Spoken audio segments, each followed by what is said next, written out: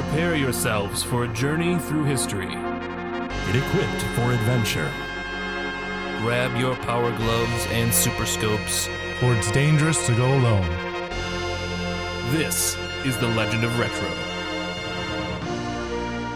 Hello, everyone, and welcome to this week's episode of the Legend of Retro podcast. My name is Xander, and today I have with me Craig WK. From the depths of Castlevania himself, or itself.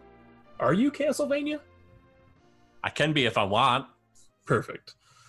So spoilers, I guess. We're talking about Castlevania today, but not just any Castlevania.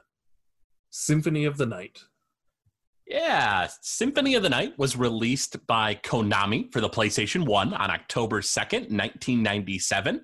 This action-adventure RPG exploratory platformer depicts the battle of Dracula's son, Alucard, as he attempts to prevent the resurrection of his father. Now, did you know that Alucard is Dracula backwards? You know, it is such a cliche to have someone related to Dracula, you know, especially his son, be named Alucard. We have the series Hellsing, Alucard. There were old Dracula movies in the 50s that played on the fact that Alucard was just Dracula backwards. Yeah, so there is a lot of series that just think this is the most clever thing ever. You know, it's strange that we always hear so much about Alucard, but we never hear anything about Alucalb, which is the son of Blackula, of course. No, we don't, do we? No. That's an avenue that's never been explored. That should be, honestly. Alucalb. It doesn't have the same kind of ring to it. Not quite. It's a shame. His life matters, though. Yeah, so, Xander, where were you when you first played this game? Like, what was your first experience with this? I remember a good friend of mine would always go on about how good of a game it was, and I guess I didn't believe him. Because I had played a little bit of, like, in my younger days, I played a little bit of Castlevania, but it was never anything that really stood out to me. And this friend he was more bordered on the goth kind of side, so, like, he was really into, like, Nightmare Before Christmas and all the stereotypical, like, Halloween-y stuff. Like, he loved horror movies and all these things. So I just kind of assumed, like, oh, maybe this is just, like, a thing that he's into or he feels he needs to be into to fit into his, you know, his lot in life. But then I had kind of played some of the older Castlevania games and I liked them. But then I made the mistake of playing the Nintendo 64 Castlevania games, which he was also excited about. Oh. And I think that kind of turned me off on Castlevania altogether. But he lent me this game, and he's like, "You seriously? It's really good. You have to try it out. Let me know what you think." So I borrowed it from him, and I fell in love with this game. It was the first, aside from dabbling in the original Metroid and owning Metroid 2 on the Game Boy, but never really figuring it out, this was probably my first of the Metroidvania-style games. And that kind of cemented it for me that this is one of the best games ever. Yeah, it's interesting that essentially the creators of this game looked at, like, the Castlevania series, and there wasn't a lot of replayability because people would finish the game and it would end up in, like, used game bins, essentially. People would sell it, whatever. And so the team, which would eventually be led by Koji Igarashi, you know, decided that they wanted to make something that was a little more involved, a little bit more to it, which is how we got this game. Xander, are you familiar with why Koji Igarashi was given the position of director? I'm not. He lucked out. The original director, Toru Hagiwara, was promoted to the head of the division, and so basically he was just like, Igarashi, finish this. And he became the father of Metroidvania.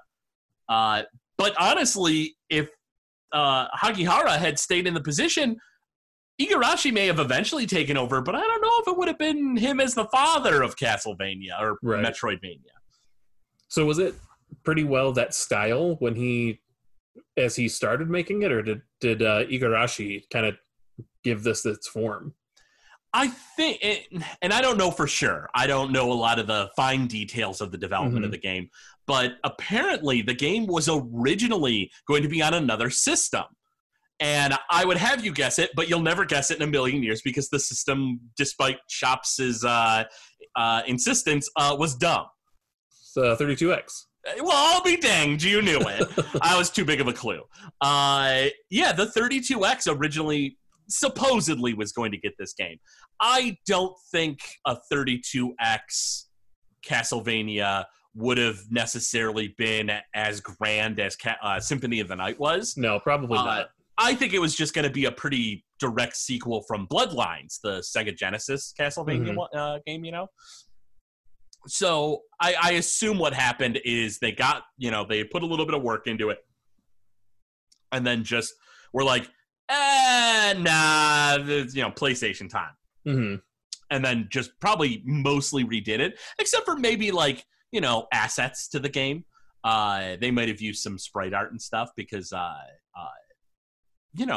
the game itself is, it's sprite art. There's not any 3D graphics like the rest of the game industry was kind of pushing into. And so, Xander, this game is super dated then, right? Because it didn't have 3D graphics like all the others of its time? Well, it did have some 3D graphics. You had the books that would pop out at you in the library. You would have the coffin that would show up as you save your game. There were some things that used it, but yeah, it's pretty dated and awful. Yeah, really? Yeah. Absolutely. I keep waiting for the signature Craig snapback at me giving a dumb answer. And it's just lingering. You're right, it is, because I'm imagining strangling you, and it's just I can't get that point across while we're remotely recording. Right. Yeah, so this game is gorgeous. No, it absolutely is. The sprite art is beautiful, and the thing is all of the games that were coming out around this time, all in 3D, all polygonal, mostly all look like crap. Mm-hmm. And so, you have this, really, really gorgeous game. And I kind of want to shout out one of the artists on the game, not necessarily because I think it was fitting for the game, but I guess now it kind of is in hindsight, just because it sort of dominated the series moving forward. One of the main artists for the game is a woman named Ayami Kojima. And do you know what she was in charge of? Art? Right. Specifically, though, she was in charge of the character portraits. Ah. She's the reason why everyone looks so dang pretty. Right. She did everybody in what's called a Bishonen style, which is where they're really exaggerated to be pretty boys and stuff like that, really a really distinct style. And so when I was doing research, I thought, oh, that must be her thing. That must be just what she does, where she, maybe she even does manga, maybe even some that I've read or something. Right. Kind of when you think of Yoshitaka Amano's artwork, you're like, oh, that's just his style. Yeah. And that's sort of similar to that Bishonen style, where it's very, very, even the males are drawn not necessarily effeminately, but almost, Yeah. Very gracefully, Yeah. But, no, her favorite style of art and manga is shonen. Things like One Piece and Dragon Ball. I don't understand. Why did she make everyone so pretty? Well, I think it kind of fits in with that classic, Castlevania does have kind of a timeless feel to it because it's set back in whatever time period. And I think that's kind of like that art style that you see in those classic portraits as very finely illustrated people, not really pointing out their flaws and stuff like that. Hey, and actually I think you might be onto something. It just dawned on me that Yoshitaka Amano, he did the art for all of the Vampire Hunter D books. Right, and did the movie. Well, I don't think he was like the main illustrator. Right, but his art style is influenced. Right, because he was the one who did all the cover arts for the book series of Vampire Hunter D. Mm-hmm. I think you might be onto something with just Vampire Hunter D and Yoshitaka Amano. I think that she was emulating that now that we're talking about it. Yeah, I am really smart and insightful, Craig. Xander, you are so smart and insightful, and I barely want to strangle you anymore. Perfect. So she did this art style, and it's funny because she was now the artist for the Castlevania games, pretty much moving forward. Like all of the DS and GBA games that had that same style, she used her artwork. Like if you look at Aria of Sorrow, Soma, and all of those characters are very, very Bishonen, very pretty, you know? Mm-hmm. I thought that was kind of an interesting thing that kind of also started with Castlevania Symphony of the Night. Mm-hmm. So let's talk a little bit about the gameplay of Castlevania Symphony of the Night. Yeah, so this game kind of breaks the Castlevania mold, if I'm not mistaken. It's been a while since I've played the games in a successive order. You're absolutely right. This is the first one that had like RPG elements. The one before this was Rondo of Blood. Right, which was still like a stage, like you go into the stages, there wasn't really much of like backtracking and improving your skills so that you could access new areas and kind of stuff like that. Right, yeah, there were alternate paths in Rondo of Blood, but yeah, no, nothing like Symphony of the Night. This was the first of its kind for the Castlevania series. Mm-hmm. It's also interesting in the sense that like you have a sword and you can get different types of weapons that you attack with. I think they all kind of look the same in this game, whereas in something like Aria of Sorrows and stuff like that, where you have an axe that like comes over your head and all of that. But when you think Castlevania, you initially think like whips, but then you can have all sorts of weapons in here, and then healing items and spells. Alucard has spells, like it's all kinds of crazy. Yeah, it is interesting. I was almost going to say it was the first game that did different weapons, but technically there are two other Castlevania games I know of that did different weapons. Yeah, you have Bloodlines, where you have Eric Lecard, I believe. Yeah, I think that was his name. And then Castlevania 3 had different characters. Yep. You know, so not everyone was using the whip there. And Alucard was one of those characters, right? Yes, he was. Alucard was one of them. Same with, I believe it's... Trevor Belmont. I could be mistaken. And there's actually a lot of ties. I think a lot of those characters come back in Symphony of the Night. Grant Dynasty is one of them. He was like the thief and like threw knives and stuff. Oh yeah. And the female character escapes me. I can't remember her name. She pops back in this one though, right? Yes. Yeah, I believe so. I think there's now it's been a minute since I've played through the game in its entirety, but I believe there is a almost like a what's the word I'm looking for? Continuity? Coliseum kind of thing, where you're like going through and fighting different things, and that's where you have to fight the protagonists from Castlevania 3. Is it because the previous game in the series is Rondo of Blood. Mm-hmm. Is that isn't that Richter Belmont?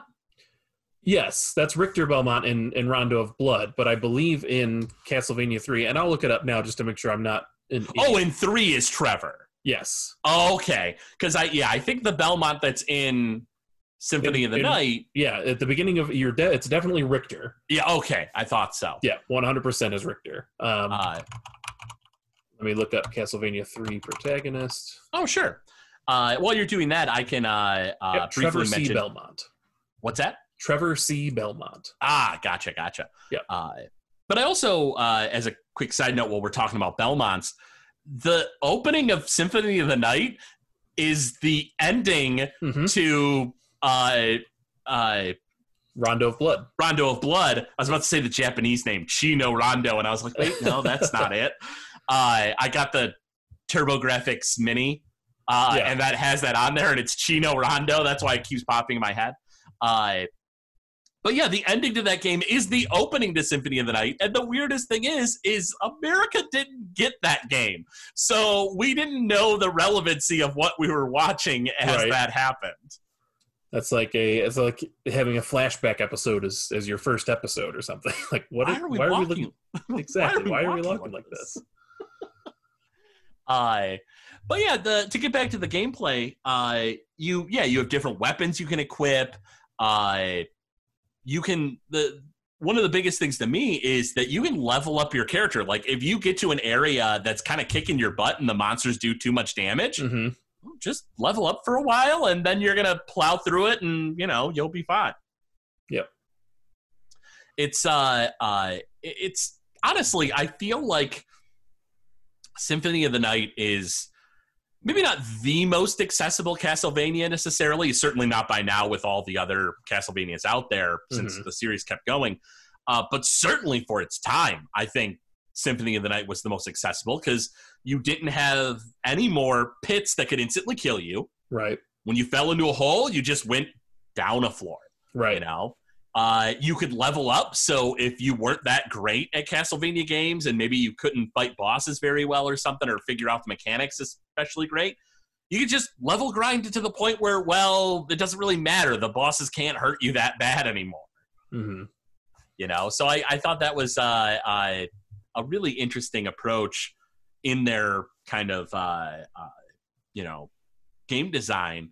And it's funny because, when we think back to older games, even like the PlayStation era, the first gut reaction is like, oh, no, they didn't hold our hands or anything.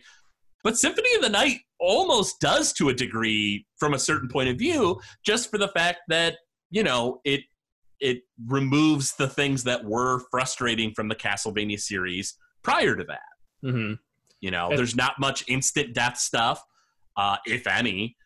You can level grind. You can, get more and more powerful to the point where when you do go back to earlier levels, well, hey, now I have Masamune or Excalibur or whatever weapon I get.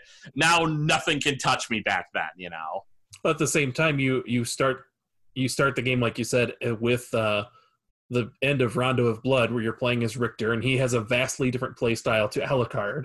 And when you first get Alucard, he's Alucard. Like, he has his weapons, he has his shield, he has all of his equipment, and then that gets stripped away from you right at the beginning. Because Death is a jerk. Yes, it's like, oh, you kind of like how he plays? Cool, we're just going to dumb you down real quick, rip you of all your powers, and you get to start over. Have fun with that. Also, I'm Death, I'm a jerk, see ya. Yeah, I think Death is a jerk in every Castlevania game except for the second one. I don't think I've ever finished the second one, to be completely honest with you. But yeah, typically Death is scarier than usually the final bosses in Castlevania games. Yeah, he is. By the way, spoiler for Castlevania 2. If I'm not mistaken, you could just walk through. The other side of the battle screen is an open door. You don't have to fight Death at the end. I think you just walk through the room as sights start to rain down, and then that's it. Are you saying it's possible to escape your destiny? In that game it is. But usually, no, you cannot escape your destiny. Fair enough. Yeah, so that's kind of the general premise of the game. And like you said earlier, Xander, you can kind of run around, you get new abilities, you can backtrack, unlock new areas, you get double jumps, turn into a bat. What else can you get in the game? Different shields. You can combine items that have different effects. So there's like a shield that can like heal you, I think. Again, it's been a long. There are optimized runs in this where they are able to really kind of break the system and put together some really heinous setups. But I'm pretty sure there's like an item that will just either heal you or just like gives you insane power. I honestly don't remember which. You can also turn into mist? Bats? Oh yes, turn into mist, turn into a wolf, turn into a bat. Sorry, I didn't realize you're asking for the spells. You can throw your 3 fireballs. You can throw your the 2 larger fireballs. You can soul steal, which just kind of rips energy from all the enemies on the screen. All kinds of different spells that you can. What's funny is you can use them right away if you know how to perform them, and they're done by inputs like a fighting game kind of setup. So like, really? Yeah. So like the fireball, I think is like up and then quarter circle forward, and then you hit the attack button, and then you do that. And then like soul steel is like a quarter circle back or a full half circle back or something like that. But yeah, those are available to you anytime. And if you look in your spells, they're all question marks until you perform them for the first time. That's great. So if you're like button mashing, like scared to death you're going to die, you might accidentally pull off a spell and be like, oh, wait, how did I do that? And then you can look at the spells. Yeah, that's a really neat feature. Mm-hmm. And or you could just go through without ever using the spells at all. Yeah, it's a game that gives you a lot of freedom. Mm-hmm.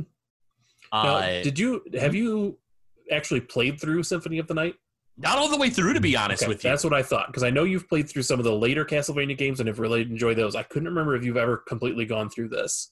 Not all the way. I didn't get Castlevania Symphony of the Night until I got the PS TV. Nice. The little basically a Vita emulator or whatever. Because then I had access to the PlayStation Network store or whatever, PSN store. And I could download, some of the older PlayStation games. But yeah, until I had that, I didn't have access to the game really. And to be honest, this is sacrilegious because a lot of people hail this as the best Castlevania game ever made and one of the greatest games ever. I think Aria of Sorrow's better. I don't think you're wrong. I think it's one of those things like this game was such a monumental accomplishment as far as just kind of getting this play style down, it being good, and memorable with great music and all that stuff. But I think it's been done better, which, as you say, like Aria of Sorrows, Dawn of Sorrows, some of the later DS games, I think improve on this format. But I think this is kind of the big one, kind of like, and I hate to compare it, but kind of like Final Fantasy VII.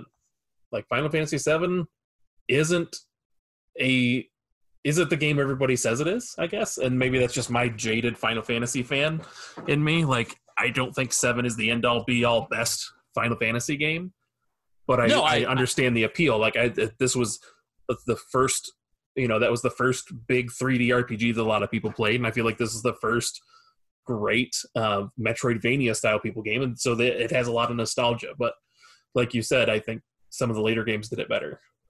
Yeah, absolutely. I think that's a good example with Final Fantasy VII, where it's like, yeah, okay, it's a fine game, but it has issues, I think the one of the things that kind of turns me off from Symphony of the Night, which I guess is a little bit of a spoiler, but the game's old enough now, is the fact that, the game is pretty long because they invert the castle. Like, is that like great game design that they just flip it upside down and now it's suddenly like this whole new area to explore? It's the same area. Dude, that's one of my favorite parts about this game.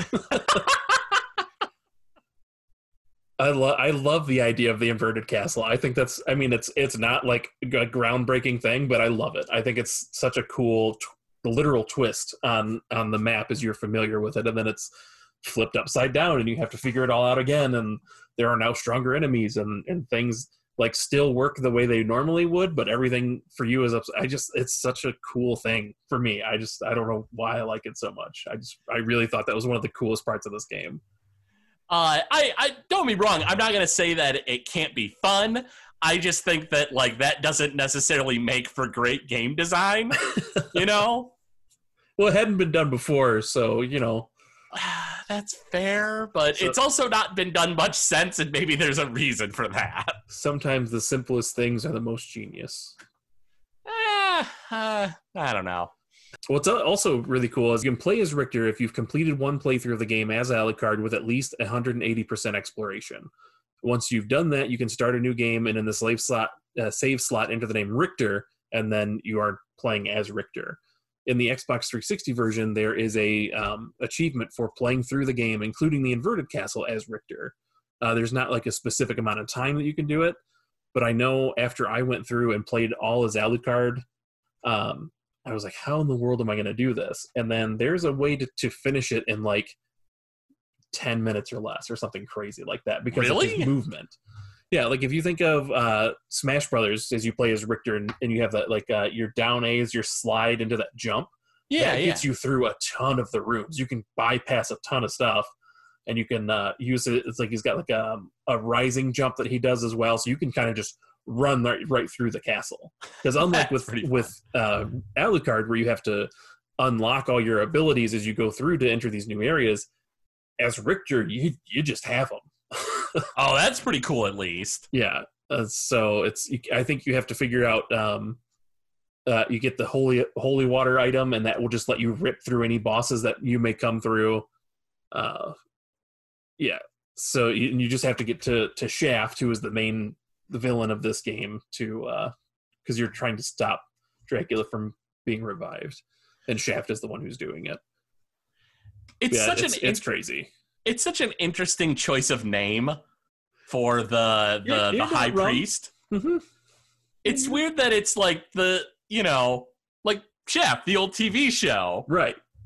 And it's this like crusty old priest. It's just really weird to me.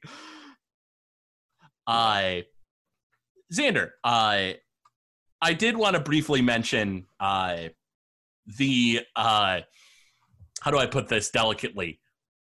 Look, we can't talk about Symphony of the Night without talking about the voice acting.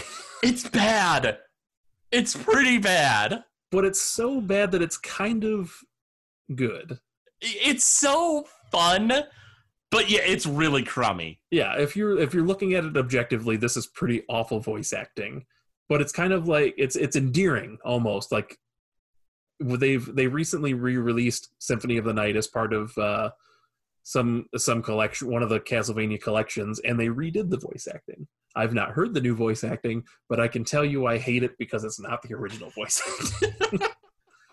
Kind of like, as much as I love the Resident Evil remake that came out for GameCube and is now kind of the standard Resident Evil, I miss the original PlayStation voice acting because that's what I experienced and that's what I loved. You were almost a Jill sandwich. You're right. We've on this show multiple times gone through the opening of Castlevania between the two of us.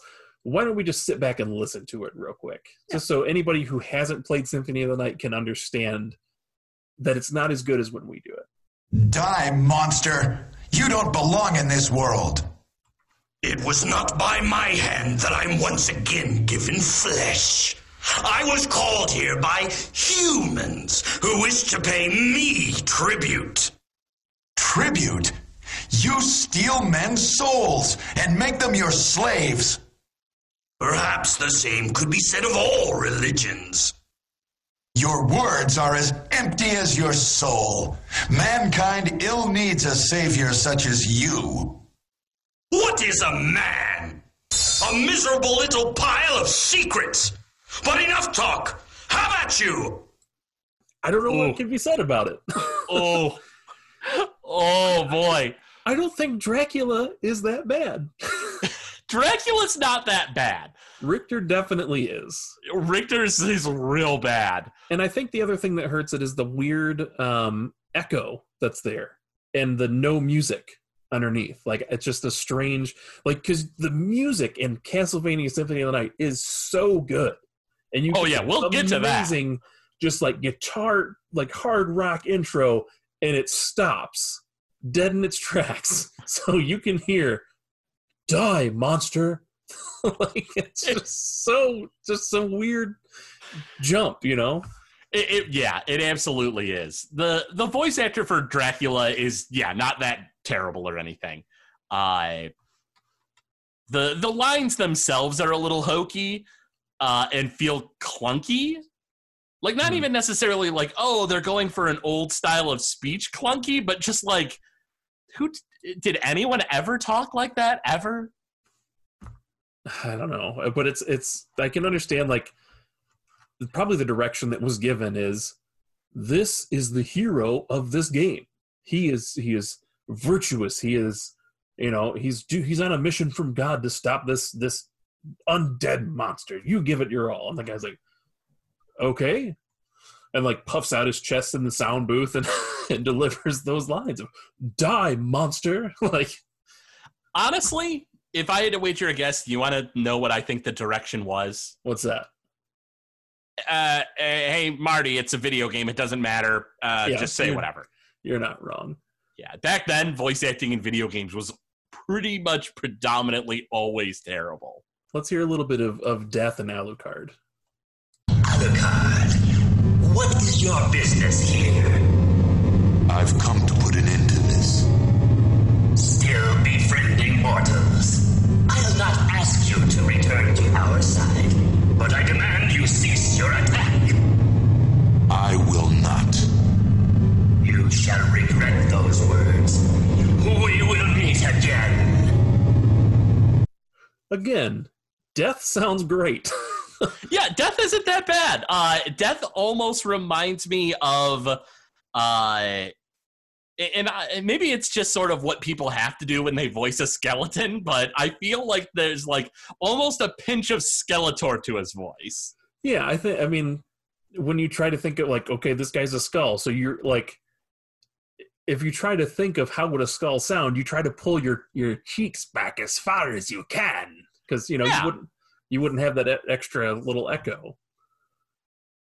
Alucard, however, is very deep. Yeah.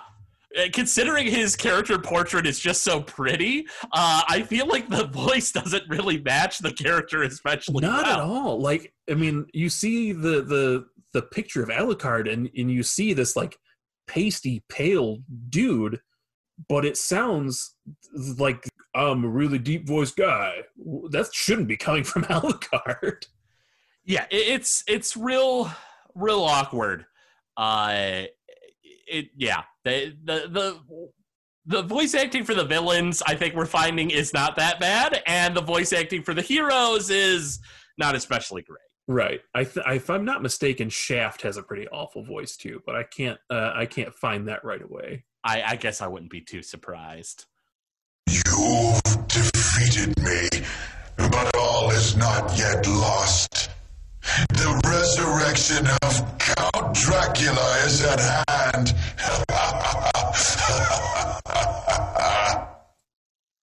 Yeah, Shaft isn't very good either. No, that's maybe the worst yet. I mean, I can also pull up like Maria and stuff like that, but I'm not gonna. Yeah, I think it's not likely to be much better than anything else. No, we'll just we'll stop talking about the bad sounds of this game and we'll start talking about the good ones. What do you say? Yeah, let's take a quick break, hear a word from a sponsor, and we'll be right back. Hey, it's me, everybody, Tim Kittredge. I'm here to talk to you about Old School Gamer. Old School Gamer is the magazine for gamers. It covers arcade and retro gaming, gives you gaming history and in-depth interviews with people like me who are there, and it lets you know what conventions are happening and when. Issues come out once every other month. Plus, a website full of even more razzle-dazzle, and it's all for just $30 a year. So visit oldschoolgamer.com and subscribe now. Whoa, boom shakalaka! All right, so we've got a couple songs were pulled up. Do you want to tell us about the composer of this game? Yeah, so there's a lot to say here. So the music was composed by Michiru Yamane. Now, Xander, there are quite a few games in this list that she's, done that I know that you're going to be kind of excited about. And the first one, this isn't the first game she worked on, but the first one that really came to mind as having a pretty solid soundtrack, and one that I knew you would also appreciate, is Teenage Mutant Ninja Turtles: Fall of the Foot Clan for Game Boy. Now, I have only ever played Fall of the Foot Clan maybe once. Really?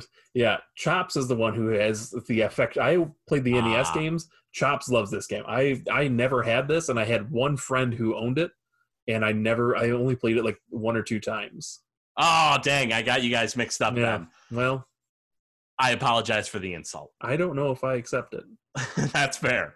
Yamane also worked on Rocket Knight Adventures, all of the Sparkster games, and then Castlevania Bloodlines, Harmony of Dissonance, Aria of Sorrow, Lament of Innocence, Dawn of Sorrow, Curse of Darkness, Portrait of Ruin, Order of Ecclesia, and the Bloodstained games, both of them, as well as Suikoden 3 and 4. And Monster Boy and the Cursed Kingdom. Indeed. Which is a great soundtrack. Yeah. But it's kind of tricky because a lot of that is kind of repurposed old Monster Boy stuff. Right, like Monster Boy / Wonder Boy game. But anyway. Well, that's a conversation for another time, of course. It certainly is. But Yamane's work is amazing. Mm-hmm. Symphony of the Night is generally hailed as one of the best soundtracks in the Castlevania series. And listening to it, there's a reason why it's a contender. Like, it is so good. She's been gone on record as saying that as far as the classical composers that inspired her the most, Bach is the one that did, like, you know, was the biggest to her. And I feel like that really shines through with that, like, gothic, dark, heavy aesthetic of the Castlevania series music. Yeah. So we have 4 songs chosen out here for you. And I guess I'll have to, because the first one we have is your pick, which is Prologue. Mm-hmm. Now, is this, because I've not gone back and listened to all of these yet, is this the song that plays when you play as Richter? I believe so, if I'm remembering right. Okay, let's take a listen to Prologue.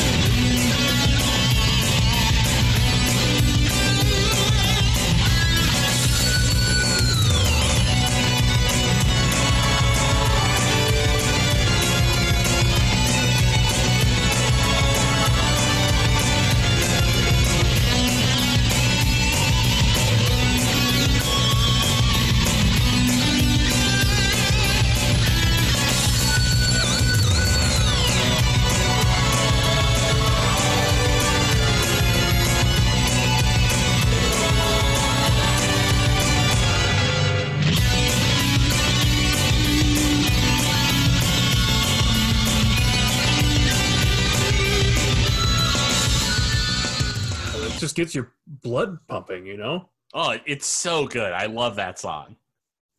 And I'm glad that you chose it because I know the rest of the songs are not very, like, heavy rock. Mm-hmm.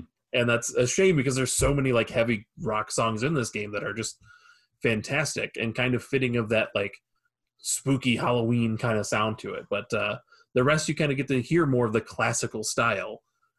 So let's go to my first pick of the evening. I say evening because we're recording at night, even though this is going to come out 7 a.m. for everybody. This one, it has long been like one of my all-time favorites of the soundtrack. It's one that when I did get the soundtrack, it's one that I would like listen to constantly. And if I had to choose one song from Castlevania Symphony of the Night to listen to without hearing any of the others, this would probably be the one. This one's called Crystal Teardrop.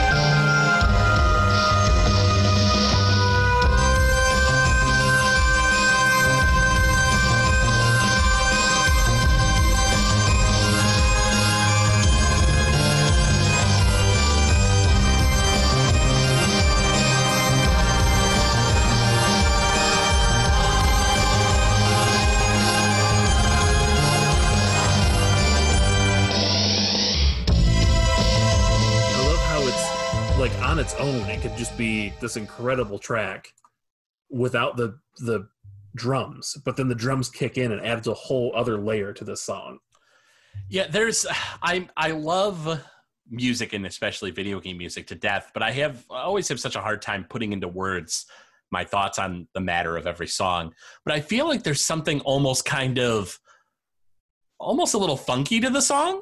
Yeah, it's the bass guitar that gives you that groove. Yes, the groove to it is what I'm thinking. I love that. I also really appreciate the play on, the title of the song is what? Crystal Teardrops. Mm-hmm. That kind of water dropping sound that's coming from the back. I don't know how they're pulling that off exactly. Mm-hmm. There is just that sound effect put in, or I think it's just that sound effect put in that's adding to that, because this takes place in the caverns underneath the castle. So you have that kind of eerie kind of sound, and I love the choice to put such a reverberation or echo on the drums as you're in a cavern. That's such a cool. I don't know if that was on purpose or not, but I love it. I bet it was. Fantastic song. Yamane knows what she's doing. A soundtrack this good can't be a fluke. Mm-hmm. There's no way. I remember. What do we have next, though, Xander? Well, actually, I just wanted to say I remember being at your place on a Thursday night for D&D, and then me saying oh man, because I was looking at your collection, you've got all the Castlevania soundtracks, and they were kind of releasing sporadically. I was like, man, you're gonna have to let me know when Symphony of the Night comes on. And you're like, Symphony of the Night just released, and I stopped what I was doing. I was like, okay, whatever, I need to do this right now, and ordered it. And I love this soundtrack so much. Yeah. Go ahead. Oh, I was just gonna say I collect video game vinyl, and that is one of the jewels of my collection. I would say is Symphony of the Night. There are 2 songs on the soundtrack that are kind of stinkers, and it's both of the songs that have vocals in them. The ending song is so weird. It's so weird and out of place. And Why? I Am the Wind, and it's just it's a weird one. Well, I feel like that was kind of happening a lot on the PlayStation, though, right? Because didn't Resident Evil have the original Resident Evil had a very strange, for the tone of the game, it was a very completely different sound because you just have this heavy rock guitar, going on. There were no vocals, but it's still a sweet song, but it is such a tonal shift from everything else. That's right. Yeah. I feel like a fair amount of games from that era did have weird tonal changes for their ending songs. Yeah, it's we've got CD quality audio. We should do something with this. Absolutely, we should. We should just tonally shift everything and make it a very awkward song. So anyway, back to the good music. The next song we chose is your other choice, which is Lost Painting.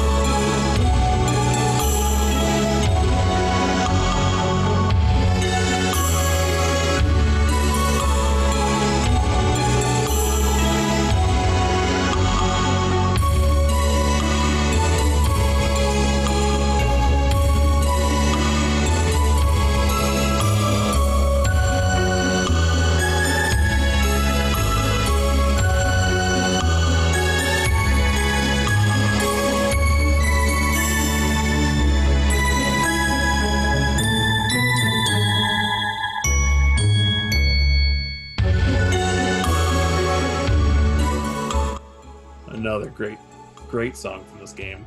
Yeah, I really enjoy the clanking of the wood. I don't know exactly what instrument that would be. Yeah, almost like a glockenspiel. Yeah, that click. I love it. I really enjoy that song.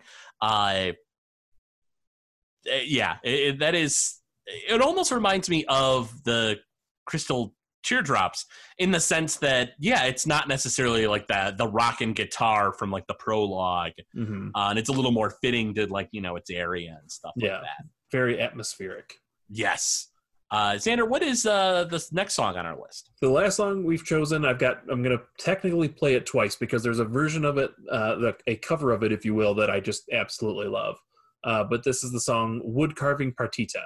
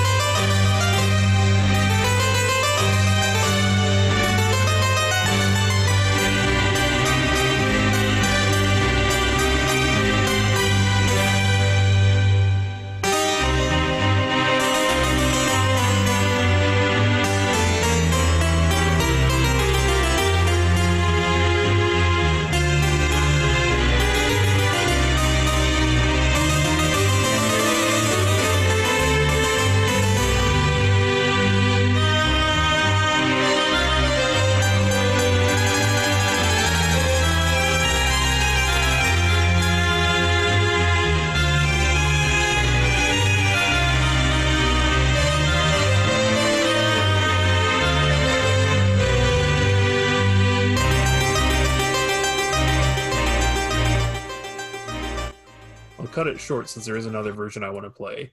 Yeah, but I think the orchestrated version of it is really cool. The harpsichord, the instrumentation to it is all really good. But there's a guy on YouTube, Sam Griffin Guitar. You can look him up on YouTube. He does a ton of classical guitar covers of video game music. He does a version of this song, and it's, I think, even more haunting than the original.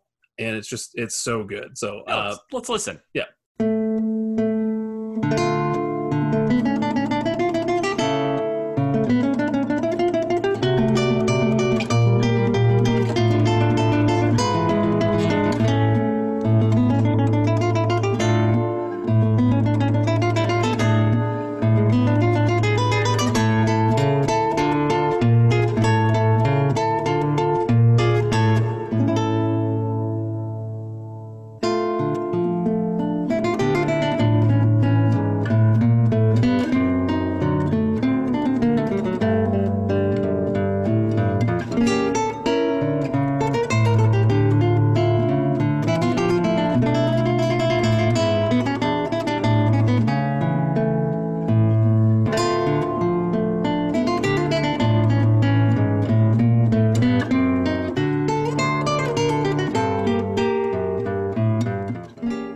Sam Griffin Guitar on YouTube does a ton of different classical guitar covers, and they're such beautiful sounding versions of these songs. Yeah, I like that his version has kind of like almost like flamenco style going on. Well, yeah, the classical guitar is kind of that style. It's inspired by flamenco. Yeah, really great. I love that. But that's all the songs that we chose. I mean, we could literally, the entire soundtrack could be played with the exception of those two weird songs. But they're worth listening to for the sake of just hearing them. Yeah. But yeah, they're just so weird. I tell you what, though, what are your kind of final thoughts on Symphony of the Night? If you've not played a Metroidvania game before, and you kind of want to start with a good introduction, I would say this is a good one, or Super Metroid. I think those two are kind of the, like, if you have to experience one, let it be this one. But just know that they continue to get better.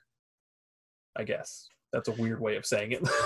No, yeah, I think that's a good way of looking at it. It's, something like Symphony of the Night might not be the best of all of the Metroidvania style Castlevanias. It's certainly not the worst by any stretch. No. But yeah, it's definitely worth looking into. It's a phenomenal game, amazing soundtrack. It's fun. The voice acting is fun. If you're playing a newer version, you might luck out. Maybe the new stuff is better. I've not listened to it yet, nor do I don't really want to. I'm sure eventually I'll be forced to, and I'll just be nostalgic for my bad old voice acting. Yeah, probably. But yeah, the game is fairly accessible these days, aside from the original PlayStation version. You can download it on older PlayStation systems like the Vita or the PS3. You can buy it in the new collection. There's quite a few different ways to get a hold of it now. So it's pretty easy to snag, and especially if you can get it on sale, if the game ever does reduce in price, absolutely track this down. Well, that's going to wrap up Symphony of the Night. We will jump into our Retro Relapse up next. Jones in for a classic game. It's time for Retro Relapse on the Legend of Retro podcast. Retro Relapse. I know we said that we were done with Symphony of the Night, but I just have to say that beginning to Symphony of the Night, the whole dialogue between Richter and Dracula, I think it could have gone a different way. Yeah. So let me just I propose let's you and I redo it. Okay, you be Richter and I'll be Dracula. Okay. So just start off as it does, and I will insert the change that I think should have happened. Die, monster! Shut up and jam. Yes. Barclays Shut Up and Jam for the Sega Genesis / Super NES is what we played it on, was released in 1993 and was developed by Accolade for Sega Genesis, and for the SNES it was another company, I think, but I think it was just Accolade. Yeah, that looks right. Did you enjoy playing this game? I have a secret confession to make. Yeah. I've played this game before. Oh yeah. Years ago, when I was a kid, my neighbors across the street were like friends of the family of ours, and the eldest son of that family, who goes by the name Harvey, was working for an insurance company. Not necessarily like selling insurance, but he was a part of like one of the companies that would come into a house that maybe had like fire damage, flooding, whatever, would clean it out for the insurance or whatever, and yeah, things like that.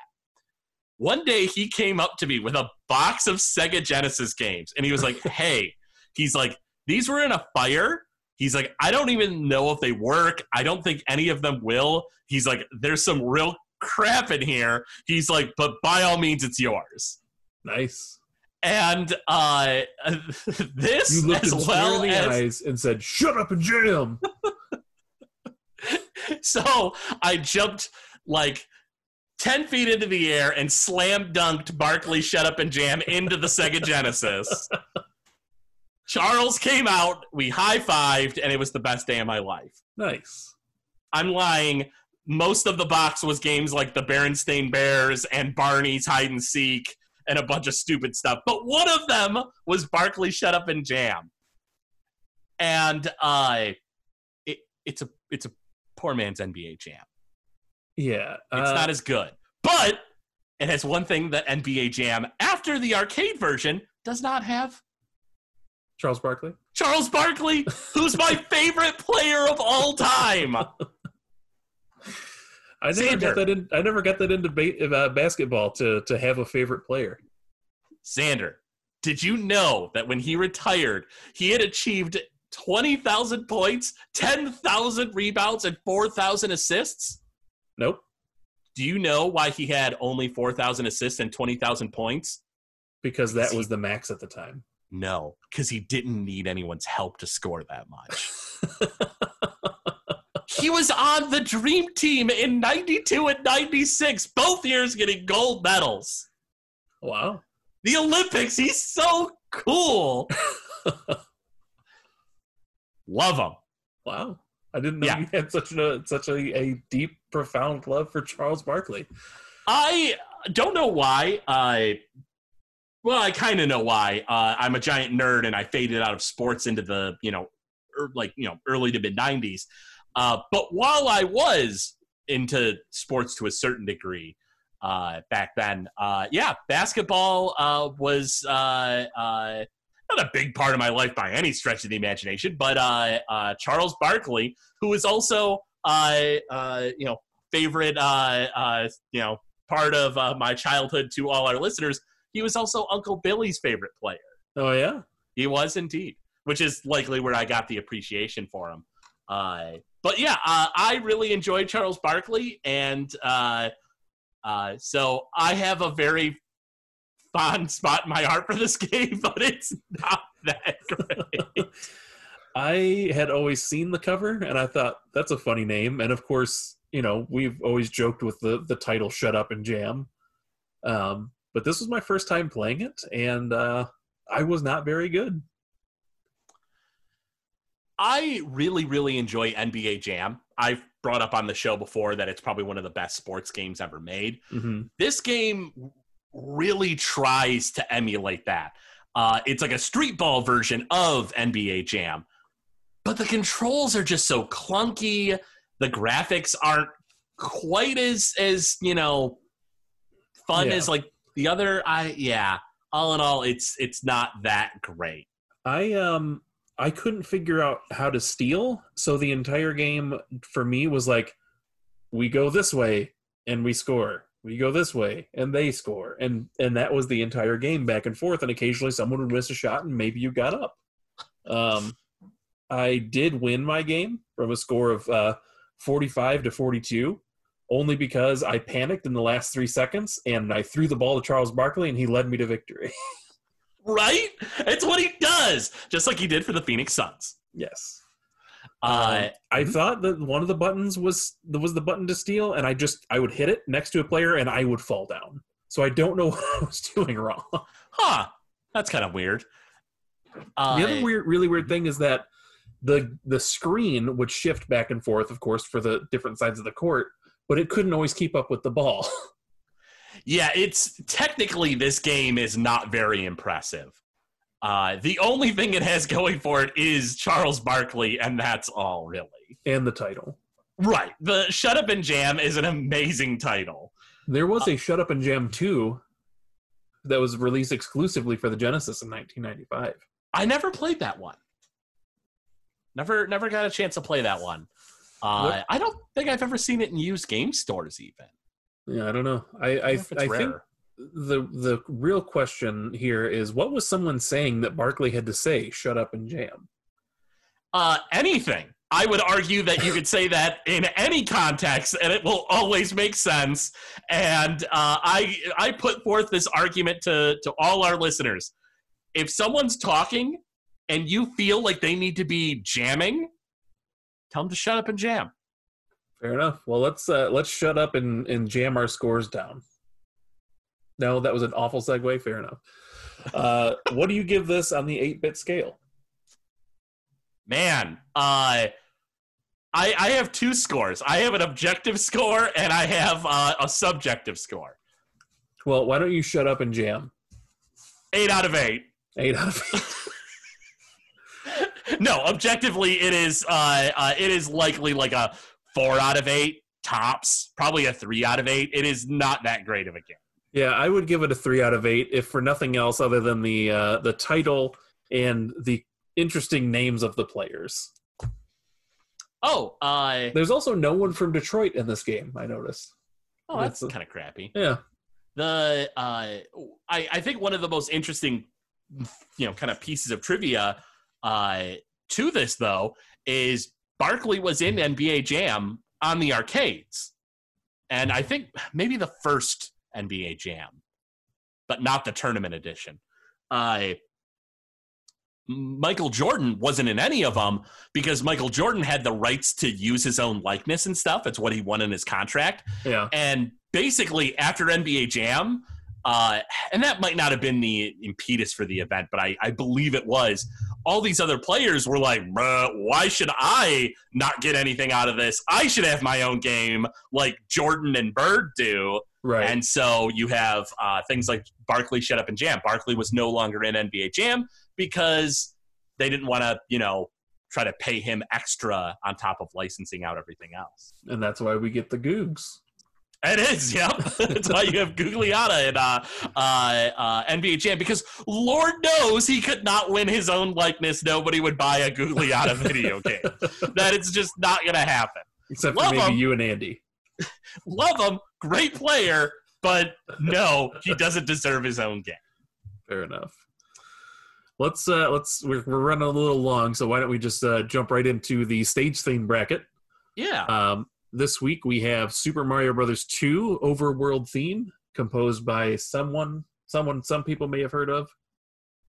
You want to fill us in? Little somebody named Koji Kondo. No big deal. Now, correct me if I'm wrong, but this now makes 3 Koji Kondo songs in a row. With Super Mario World, the last episode, and Gerudo Valley, and now we've got Subcon, if you will. Yeah, you're right. The land of Subcon from Koji Kondo. Yeah. I mean, this is a stage theme bracket. It's not all that surprising that Koji Kondo is going to clean house here and there. You're not wrong. But so here we will take a listen to Overworld from Super Mario Brothers 2.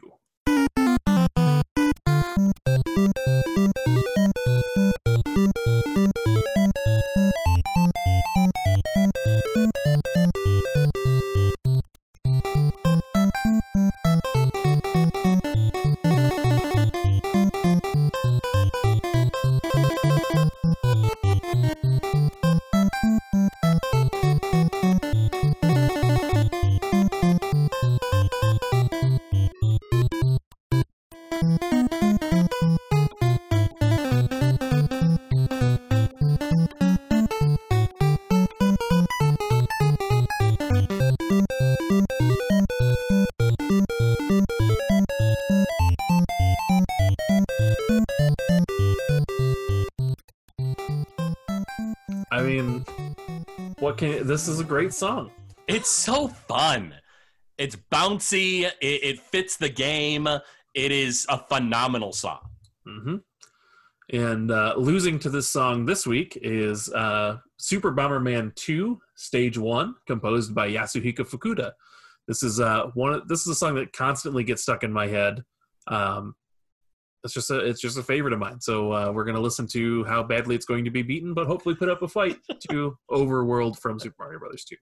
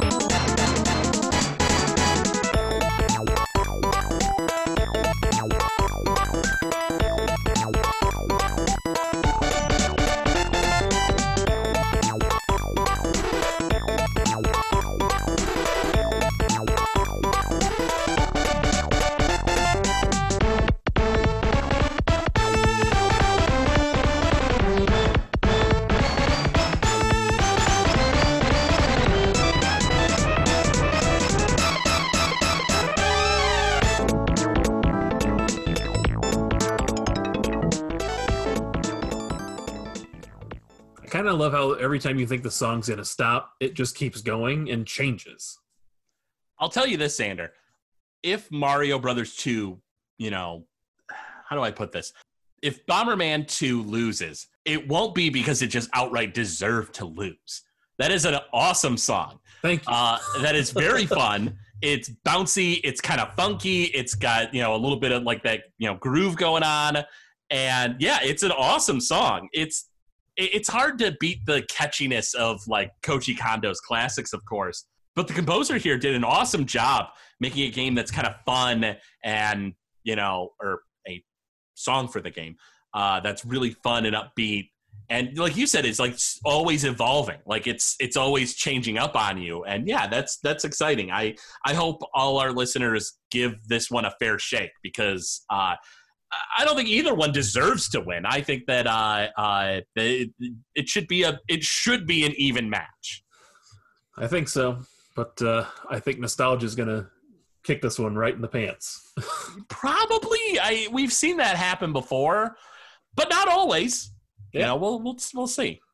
But Xander, when it comes to voting, all of our listeners can go ahead and jump on our Facebook page and vote there every week, as well as our Twitter account. We also have our Discord. If you go to GameZillaMedia.com, you can get the link to that. Join our Discord every week. We have to vote there. And for all our patrons, for as little as $1 a month, you can go ahead and join our Patreon at patreon.com/GameZillaMedia. And you get access to the vote there. So there's the fourth and final vote. But Patreon has a bunch of other perks. You get all of the bonus content that Legend of Retro offers, like our monthly Game Shark special. And to top it off, you also get all the bonus content and features from all of the shows on the GameZilla Media Network. Mm-hmm. So you get the post-credit scene from Last Action Podcast. You get Must or Bust from GameZilla. You get behind the DM screen from News and Dragon. Noiseland Arcade has Smartline. And that's everything. Yeah, Game Shark from us. And yeah. I think that's everything. That's everything. Yeah, it's a ton of stuff. And, as far as that goes, you get all of the previous content we've done. So by all means, check that out. There's a ton of content to get through. At this point, hours upon hours upon hours upon hours. And you get it for just $5. Yeah, all the bonus content on the Patreon is at the $5 tier. And then you get, cool little features for the $1 tier, of course, like VIP room in our Discord and stuff like that. Speaking of Discord, I did want to jump out and shout out one of our users in the Discord. KMS19 has put together a Legend of Retro bingo. If you want to play along there, it's a bunch of different squares or things that we do. Hopefully, some of you won this time. I just wanted to point that out. I thought that was a fun thing that popped up in the Discord. We love getting all of your interaction and everything in there. Please, by all means, let us know in our Discord or anywhere if there's anything you love about the show, anything you want to see change. If we got anything wrong, which I'm sure we did on this episode, let us know. We want to constantly get better. So the only way we can do that is if you call us out on being idiots. You said that with plural. I mean, Chops. Not you. That's better. Calling out 3 out of the 4 of us for being idiots. That's the way I like it. Well, thanks for tuning in. We hope you enjoyed the episode. Jump on the Discord and let us know if I did a terrible job, and or just jump on the Discord and just remind us how great Greg is. Indeed. Well, that's going to do it for this week's episode of The Legend of Retro. Thanks to all for listening, and we will catch you next time when the legend continues.